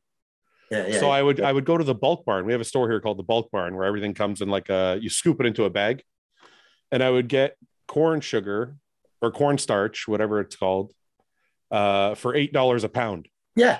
And that's how much I could do. Like my dextrose was like all this. Yeah. It was so cheap. It was right there. But honestly, my gut was a mess. Like every time I did, because we would do like, I don't know, 10 IUs of insulin and then like 100 grams of dextrose, and my stomach was out to fucking here. No good. So good. I mean, but you just mentioned something interesting. You were doing insulin on off days. Yeah. So one off season. So just so you know, personally, I don't like insulin at all. I don't. Yeah. It's never really felt good for me. Yeah. But in my early career, when I worked with Chad at 20, I think I was 28, 29, we put on a lot of size. It worked. But I also feel like that was the year my stomach got a little bigger. So I don't know. But anyway, he would have me do 2 days of insulin, and they were both my off days. So we would do like on those off days, we would do 2 every 8 hours. We would use Humulin R, but it was 3 times a day. So we do morning, every 8 hours. Yeah. So we would do those 2, and then I would go back to the gym full as a house the next day, and I would have this like crazy training session for 2 days or 3 days, and then I would do it again on my off day. So it worked, but the part that didn't work is that year I noticed my stomach went from, because in my early career, like if you look at 2009 Houston Pro maybe, or 2008, my waist was small and I had very stacked abs. And then I believe after that insulin year, my stomach started to get thicker. Now, I don't know if it's because my whole body started to grow or if it's just because of the insulin distended my stomach. I don't know, but I did notice a difference in my waist in that time. But see, you had a discomfort, obviously. You said when you take a 10 units and 100 grams, you felt. You see, that should not happen. So if you did with your cyclic dextrin, cluster dextrin, I do believe that would be a completely different story. Yeah. And but here, because you're against it, and I see a lot of people label me, insulin here. But look, insulin is anabolic hormone, right? Sure. So testosterone, anabolic steroids, anabolic hormones. You want to use them? You don't want to use them? Yeah, you want to use them to be more anabolic. So insulin adds to equation. Okay, so this is why I did it. And what does it do? It stores all the nutrients, ATP, glucose, aminos, right? So the problem that I had though was, and we'll get into your protocol because I'm actually interested in knowing what it is. But just to briefly tell you, the problem I had was I would have amazing workouts for a week or two, and then I felt like it didn't do anything. So I would start off at like 5 IUs pre-workout. Then I would have to do 8 IUs pre-workout. Then I have to do 10 IUs pre-workout. And next thing I know, I'm like, the certain coach is like, well, we got to go to 15 IUs. I'm like, I don't want to do 15 IUs every single day because I don't feel like I'm getting the same pump from it. And I just think I'm getting fatter. I'm sweating more when I train. I look softer. My appearance looks shittier. And I don't feel like I'm getting the same feeling from it. So I was like, I just no matter what arrangement I tried, if I tried it pre-workout, if I tried it every other day, if I tried it only on lagging body part days, inevitably, I always felt like after a certain period of time, I never got the benefit from it. And my body got softer. So, okay. So what is the highest amount that you used? 15 IUs 3 times a day. That was the most. Yeah. But that's okay. 3 times a day is not necessarily. That wasn't every day. It was twice a week. Twice a week, yeah. Yeah. But that's like on the off days. But yeah. You didn't do the pre-workout, post-workout. The most I did pre and post was 10 IUs. 10 IUs. So listen, okay, this is really how it works. And this is touchy subject because someone are going to point the fingers. When you have a supraphysiological amount, more than your body would normally produce, this is when you can expect supraphysiological results.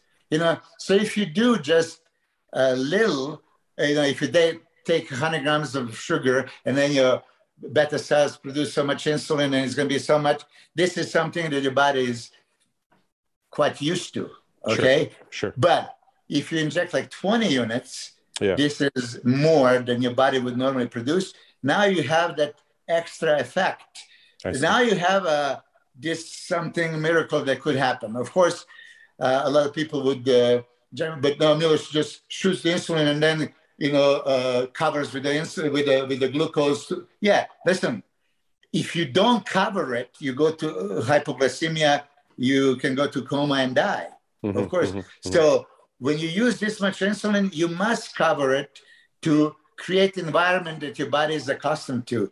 Yeah. Normally, you eat carbs first, your blood sugar level increases, then your pancreas releases insulin. So in the blood, there is your glucose and insulin. And insulin brings down to normal. That's what it does.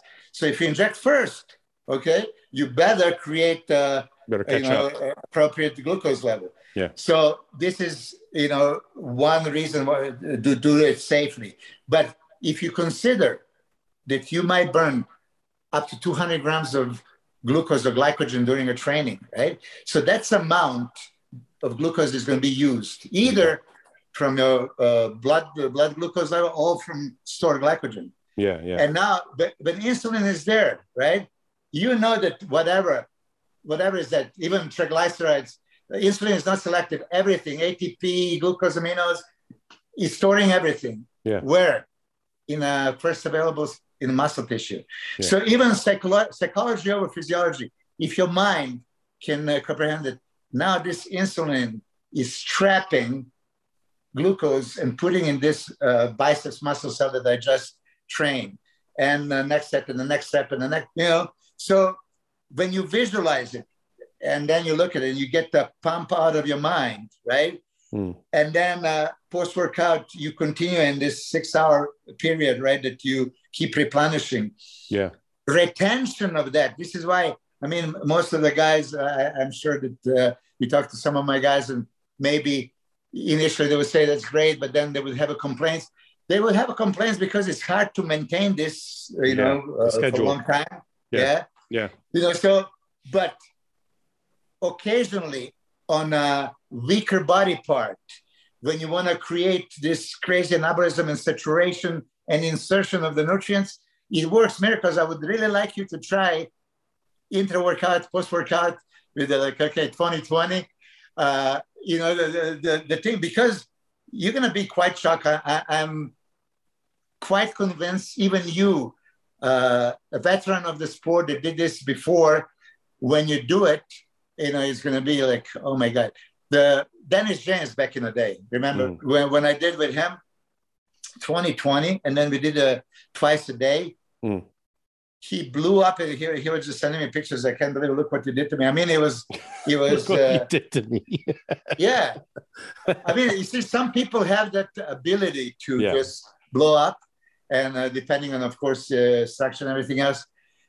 So I wish we did this 10 years ago. I don't think I can do it anymore. I have to watch out for my health, but we can talk about it. yeah, I understand. But No, I wanna ask you though. So a little bit more specific, but not dose specific. I'm just curious. So in the 2-a-day training protocol, yeah, are you having your guys? Well, I don't want to say even you having your guys. Are you saying that you would do insulin pre both of those workouts, or pre, intra, post, or like how are you doing it for those 2 training sessions? yeah. Listen, I did even that. I mean, I'm sure you heard Mike Cipriani complain about me putting him on this much, and that has something to do with his heart. It has no relations whatsoever, right? Look, when I want to create a super competitive pro bodybuilder, and we have 6 months to do it, and then you and I discuss, okay, you want to maximize, you want to minimize, optimize, what do you want? Okay, so on that note, if you're going to be so strict, meticulous, I can drive it with the insulin before and after. Okay, I would just adjust body part, small body. But both workouts or one of the two? I did you have all done kinds both. of stuff. Yeah. I did both. Both. I'm not going to lie that I didn't. I did many times because I want more. And then by the end of the week, observe, okay, it's going in the right direction, right? So initially, everybody, this is crazy. But then it comes to the point of maybe saturation, So I could back off. And quite often, I would back off and do no insulin and then bring back the insulin when it's needed. It's not like everybody does it at all times. I had 4 guys competing in like Egypt. 2 guys were doing it, 2 guys were not doing it. I just, who needs it? And we have a great response. We do it. Okay, couple more questions. So I just want to ask you one about Lantus, because I'm assuming you like to use very short acting insulin, but how do you feel about long acting insulin? Because I know it's popular in Europe, and I know a lot of people think, well, if I do the long acting, it's good for 8 to 12 hours. And if I do it, then I'm going to absorb my carbs for that whole time. Do you think it's stupid, or is it something that's... Yes, this is a very good question. And I like your input on that. So if I tell you, I gave you short acting Humalog that has an onset in 15 minutes, peaks in 45 to 75 minutes after, strong action 2 hours, and is out in 3 or 4. Okay. So this is the curve. Okay, this is in this 4 hours you are under the influence. And when you are under the influence, all the nutrients that you have would be stored where you want them to be stored. Which, if you do it before and after workout, the only muscle tissue is going to be exposed. Sure. When you do the long acting, that is here hours, insulin is not selected. It stores everything that is in the blood.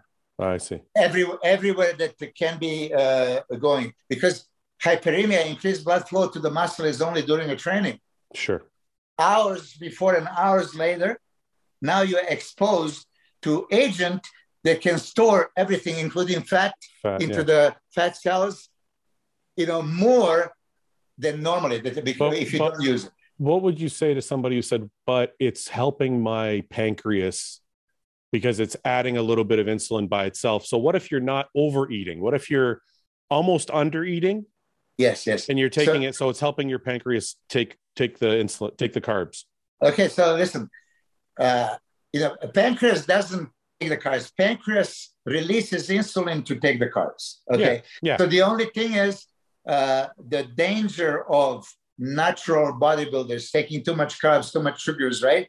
Because now they're overloading a pancreas, and beta cells have to produce so much to equal it. Yeah. So my theory long ago, which a lot of people agree, Dr. John Berardi, Mauro Di Pasquale, if I inject the insulin, I save your pancreas. So now the insulin is there, your beta cells don't have to produce it. That's right. Negative feedback. Yeah. If, so now, on that note, I agree. But you see, I don't give you unnecessary carbs when you don't need it. But So but that's a long acting. Let me just finish. I understand. You say the long acting, when you're going to inject it in the morning, right? It's going to help your pancreas. So pancreas, but what if you don't eat carbs? Yeah. If you don't eat carbs and you injected the insulin, it can drive you to the hypoglycemic episode. But not the Lantus. Like, it's supposed to be like anti-hypoglycemic. Like, you don't really go hypoglycemic with it. I'm not trying to belabor a point. I just curious because it's a thought process out there that you can eat a little less. You're not going to go hypoglycemic, and this will help drive whatever carbs you do take throughout the day. But I do see your point that if it's outside of the training window, you're going to drive fats as well. Yeah. Okay. So you see, I'm going to be honest with you. Lantus, I never even tried it. Okay. I never tried because for me I tried back in the 90s. There was Humulin R, N, L, U. Okay. So N was a long acting. R was 8 hours in the system. N was comparable to. It's not like they don't get to hypo. Yeah. They peak. Much later, so you can get away with it. Okay. But fate of all the nutrients that you have, right? Atlantis, far away from training, all the triglycerides, not just glucose. Listen, everything. You inject Atlantis, you're risking that any fat that you took, that's going to release triglyceride, that Atlantis is going to drive triglycerides into the fat cell. I get it. Yeah. Okay. So for me, that's a no-no. Would I want to be right now exposed? Okay, I took the Lantus, but I had some fats and shit. Lantus now might drive it, these triglycerides, but I don't need them. I don't want them, but because it's there, it's going to be more potent transfer into the fat cells. I don't want it. No. I know that Dave Palumbo likes it because they're counteracting GH, GH and insulin. So hyperglycemia caused by GH use, okay. So that's his purpose. But for me, you see, if I give you 2 workouts a day and I give you 2 insulin shots, you are exposed to a lot of insulin anyway. But honestly, I would probably do, if I make you do 2 workouts a day, only on the first workout, more than likely, or maybe before. And after the last one, I wouldn't bother because that's usually evening, and I'll let you get away with it. But to just clarify that, because I'm glad, and listen, you're very respectful, and you're not saying anything strictly. You just said you are against it, and many guys. I understand that James Hollingston is against it, and many other people are against it. And I agree. Okay, you're against it. Don't use it. But just comprehension of why I use it. I use it because it's an anabolic agent. Drives everything. And when you use it at the right time, it's, best friend, not enemy. Yeah, no, just for the record, I'm not saying it doesn't work. I just personally haven't had a great experience with it. But I do know other bodybuilders that have had great experiences with it. So I know it works. And I just, maybe for me, it's either I haven't done it the way it should be done or I haven't done enough. But it just, for whatever reason, for me, it wasn't the greatest experience. But no, I do understand that it definitely works. So to wrap up, Milos, I want to say something. I gave you credit on a podcast recently because, and I'll go all the way back to what we started with, which was, old timers talking about bodybuilding and everything. And somebody said to me on one of the Instagram posts, well, how are they supposed to get their opinion out? And what are they supposed to do if they can't say it on Instagram? And I said, the way to make change is to get involved and not just to make a post and then forget about it.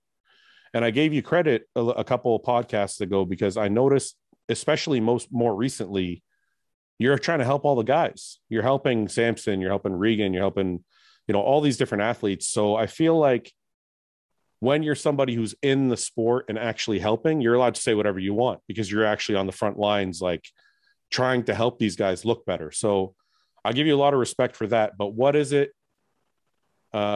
feel like to be in the in the mix with the modern day guys and helping them? Does it make you feel like the same competitive spirit that you had when you were involved yourself? Yes. Listen, I'm really from a small city in former Yugoslavia, right? But mediocrity is common, right?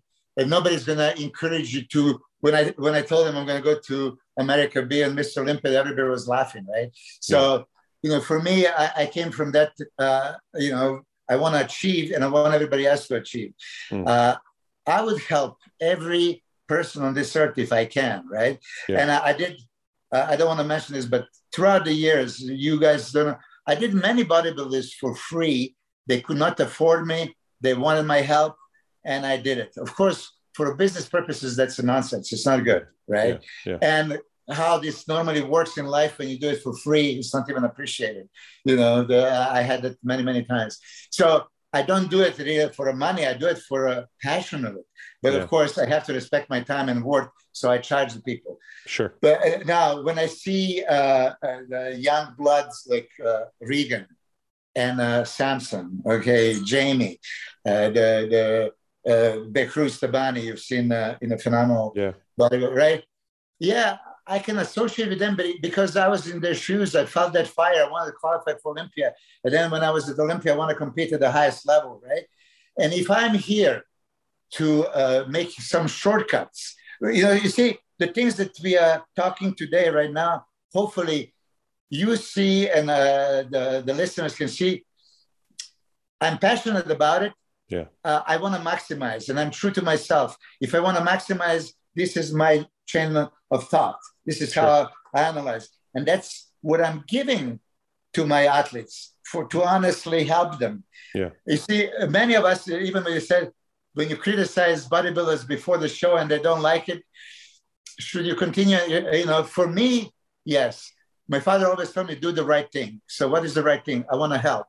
So I want to help. If my criticism can help them, and even initially they're not going to like it, when they maybe go home and when they think deeply, like let's say Akim Williams, if he was offended that I told him about the stomach, later, if he can, why would Miller tell me this?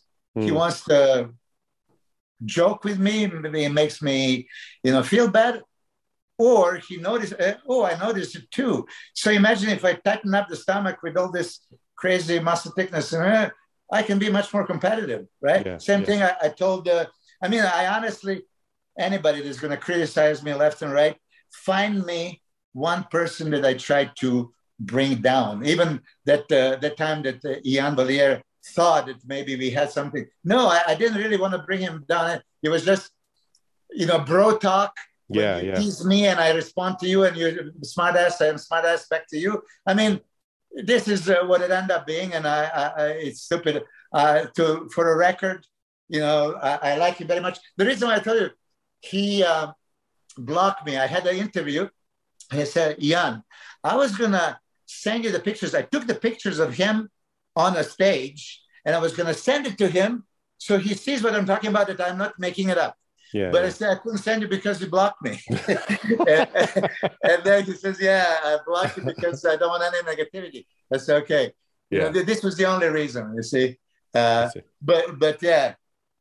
Listen, Milos, I appreciate you taking the time. I have a newfound respect for you. I like, this is why I like doing this podcast, because I get to kind of dig in a little bit deeper about the person and their personality. And I feel like we have a very similar passion for bodybuilding. I'm gonna love bodybuilding till the day I die. No matter whether it's bad or good, and bad things happen and people get hurt, or good things happen. I love bodybuilding. I feel like you have the same passion for the sport. I envy the fact that you can help the guys the way you do, because I don't have the capacity to coach, so I do this instead. But I envy the fact that you can get out there and actually help the guys get on stage and help them look awesome. So thank you. It shows, your passion shows. And if I can tell you, I was kind of bummed that you never invited me for a podcast, right? I'm sorry. I'm sorry, Milos. Seriously. Even many people ask me, say, well, maybe Fouad, and a couple of times, actually, I even made it on Instagram. I don't know if you've seen it. I'm available anytime. But I Yeah. understand that was at the time that maybe Ian was kind of sensitive about this. But listen, you are straight shooter. Ian is straight shooter. Everybody else. I mean, I can be involved in any of your conversations at any time. Yeah. You can just see maybe different perspective, right? Yeah. I love it. Now you see that. Look, I would love to analyze all the physiques, and one thing that which version of Dexter beats Ronnie 98. Like this kind of things, right? Yeah. You came out with this, and yeah, I love these kind of things. Yeah. So Yeah. we can analyze this and that. You still never answered me when I asked you 93, Dorian or Flex? Oh, you didn't let me answer. Oh. See, I thought you were making a point because it's funny that you said that because I've made this point numerous times. Somebody said to me, because people blame the athletes all the time nowadays. They're like, oh, the athletes are too big, the athletes are too bad. And I always say to them, it's not the athlete's fault, it's the judge's fault. There was a time in bodybuilding, and I always make that same comparison you said in 93, when they could have chose Flex or Kevin Levrone or Sean Ray or Dorian Yates. And they chose Dorian Yates. And when they chose Dorian Yates and they chose him over and over again, it sent a signal to the guys that they have to be bigger. And then when they chose Ronnie, it solidified the signal even further. And they chose Jay, and then they chose, so it's the judges that have dictated the size of the guys nowadays. Because you're right, they could have chose Flex, and everybody would have thought, oh, okay, I don't have to be massive, I just have to look pretty. So in my preference, the only thing I'll say is I think everybody always says that Dorian Yates was only as impressive as he was if you saw him in person.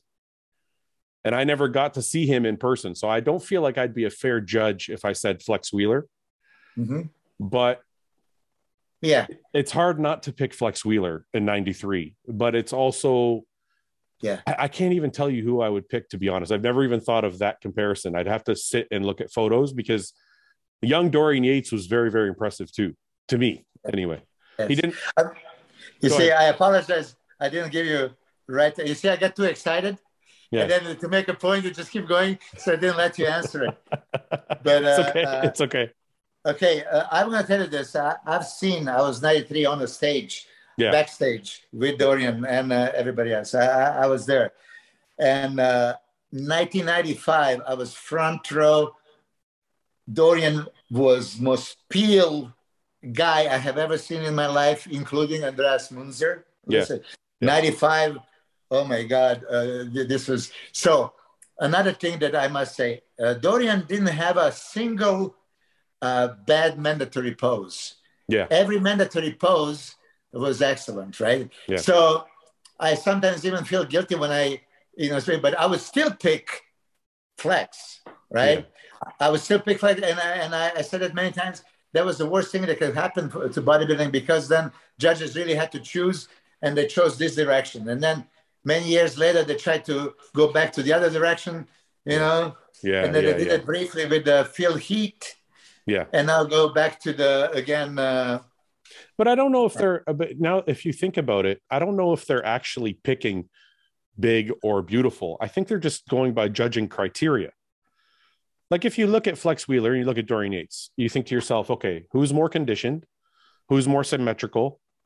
And who's more muscular? Yeah, it's Dorian Yates. Out of the three things, right? Would it not be Dorian Yates? If you're judging it strictly as a judge, not as not as your own preference. Yes, but see, we would all like to believe if Frank Zane could win Mr. Olympia, right? Yeah. Being that small, and many guys would beat, like you said, Dorian beat Sean and Kevin and Flex in these other aspects. I mean, this aspect was glorified, and there was much more important. Listen, if I'm a judge, how can I ignore big Rami with the shoulders like this, twice as wide as anybody else? That's what I'm saying. Yeah, so I understand. But for me, especially the finals, I don't know if you were watching. At the finals, Hadi Choopan impressed me to the point. I mean, I told Dennis James, I said, listen, I think Hadi is getting it, tonight. But that's not the case. And I don't think I don't, if Hadi would have won, I don't think I would have complained, but I do see why they picked Rami. Same thing. Yeah. Yeah. Same thing. And listen, even if Brandon Curry won, Yeah. I wouldn't have a compare. I love Brandon's physique the best. Yeah. And I was just in Generation Ireland, and they asked me, okay, Milos, many people are putting Brandon Curry down for his legs and all these haters. And I said, like, listen, I love Brandon's physique and everything, but seriously, if you sometimes take a picture or video and cover upper body and you just see the legs and just compare the legs of all the people on the stage, you're gonna see, okay, this is not Miss Olympia winner. Right there. You cover the lower leg. So that balance has to be. So if I'm, of course, Brandon Curry, I would bomb those legs, and then it would be, a chance of winning. Yeah. I mean, I think you get to a certain age and things maybe aren't going to change at that point. I mean, I think Brandon's in his late 30s, I believe, or even maybe 40. So I don't. Is he? How old are you? I'm 43. I think Brandon's. I think Brandon's late 30s. What would you say if I ask you, when do you think you were at your peak and physically, mentally, athletically, the best? 35. 35, yeah, 30. Yeah. I said 32 to 38. Yeah, this was the period. Yeah. So I agree. But I think after 36, 35, 36, that's probably the biggest I was going to get. I didn't think I was going to get much bigger. Like after that, you start to kind of plateau and go the other way a little bit. I mean, but I see your new pictures on the Instagram. You're in phenomenal shape. Yeah, I'm getting skinny. I'm getting small. No, but you're super. Are you going to compete? No. I'm getting small, man. I'm going to go down to 230. I want to be nice and trim, nice and small small and athletic, healthy. You look tremendous, by all means. Thank you very much. My hat off to you. Thank you. Listen, Is there anybody or anything you want to say or anybody you want to thank or anything before we go? Not me. I mean, if there's any athletes. No, it's just I kind of don't like when the bodybuilders thank the judges and thank the I never like that. For me that was even though everybody does it. But listen, I just do want to mention this because you're also Canadian, right? Yeah. Because a lot of people are excited about me working with Regan Grimes, right? Yeah. I do think that he is something special that we can create top physique, and because especially he has that mentality. Same thing with Samson. You realize Samson's passion for it. He showed me some of his off-season looks with John Meadows. Yeah. And he never really got too fat. And I said, like, okay, he was 315, I think, with the visible abs and everything else. It's not a physique that now you can project. I always say, visualize exactly the physique you want to see on that stage. Mm-hmm. And until you see that physique in the mirror, you can't stop, because this is how I did. I visualized something. 97 about I achieved what I visualized. So there is Behruz Tabani. I want to say this also. Very impressive. Super impressive. Look, we're in a predicament now, a week before the show. Like every Iranian guy is more than likely not going to get the visa to compete. We're preparing for the show. If he goes to the show, he has a chance of winning, qualifying for Olympia, and very slim chances that he's going to get a visa. What show is it coming up? Alicante, the Spain? Spain, yeah, in the next week. He can't get a visa to go to Spain? So far, he didn't get it, yeah. He's got a beautiful physique, man. Like really, really nice. Yes. I could have seen him. I don't want to sound crazy, but I could have seen him winning the last show. Yeah, it's hard for me to say it because I have another competitor.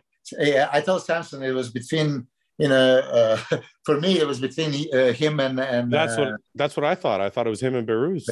Yeah. Not to take anything from Rafael. I think Rafael's got an amazing physique. I thought Behruz just really impressed me. That's all. I was kind of blown away by his physique. So congratulations for having those guys on stage. Yeah. Thank you. It's just like many athletes watching, they don't understand how good they have it. because you can compete in any show that you plan to. Yeah. Iranian guys, and there's like 10 more that we don't even know about, then in phenomenal shape, can never step on some of those stages because they can't get the visa. So I really try to push that issue. If anybody can help, if they can help, I called Hani Rambo to see if he can help. And there's a little bit different procedure for the United States, different for Spain. So I'm hoping that Behruz can get his, justification and get another chance and hopefully qualify for Olympia. Yeah, that would be great. Okay.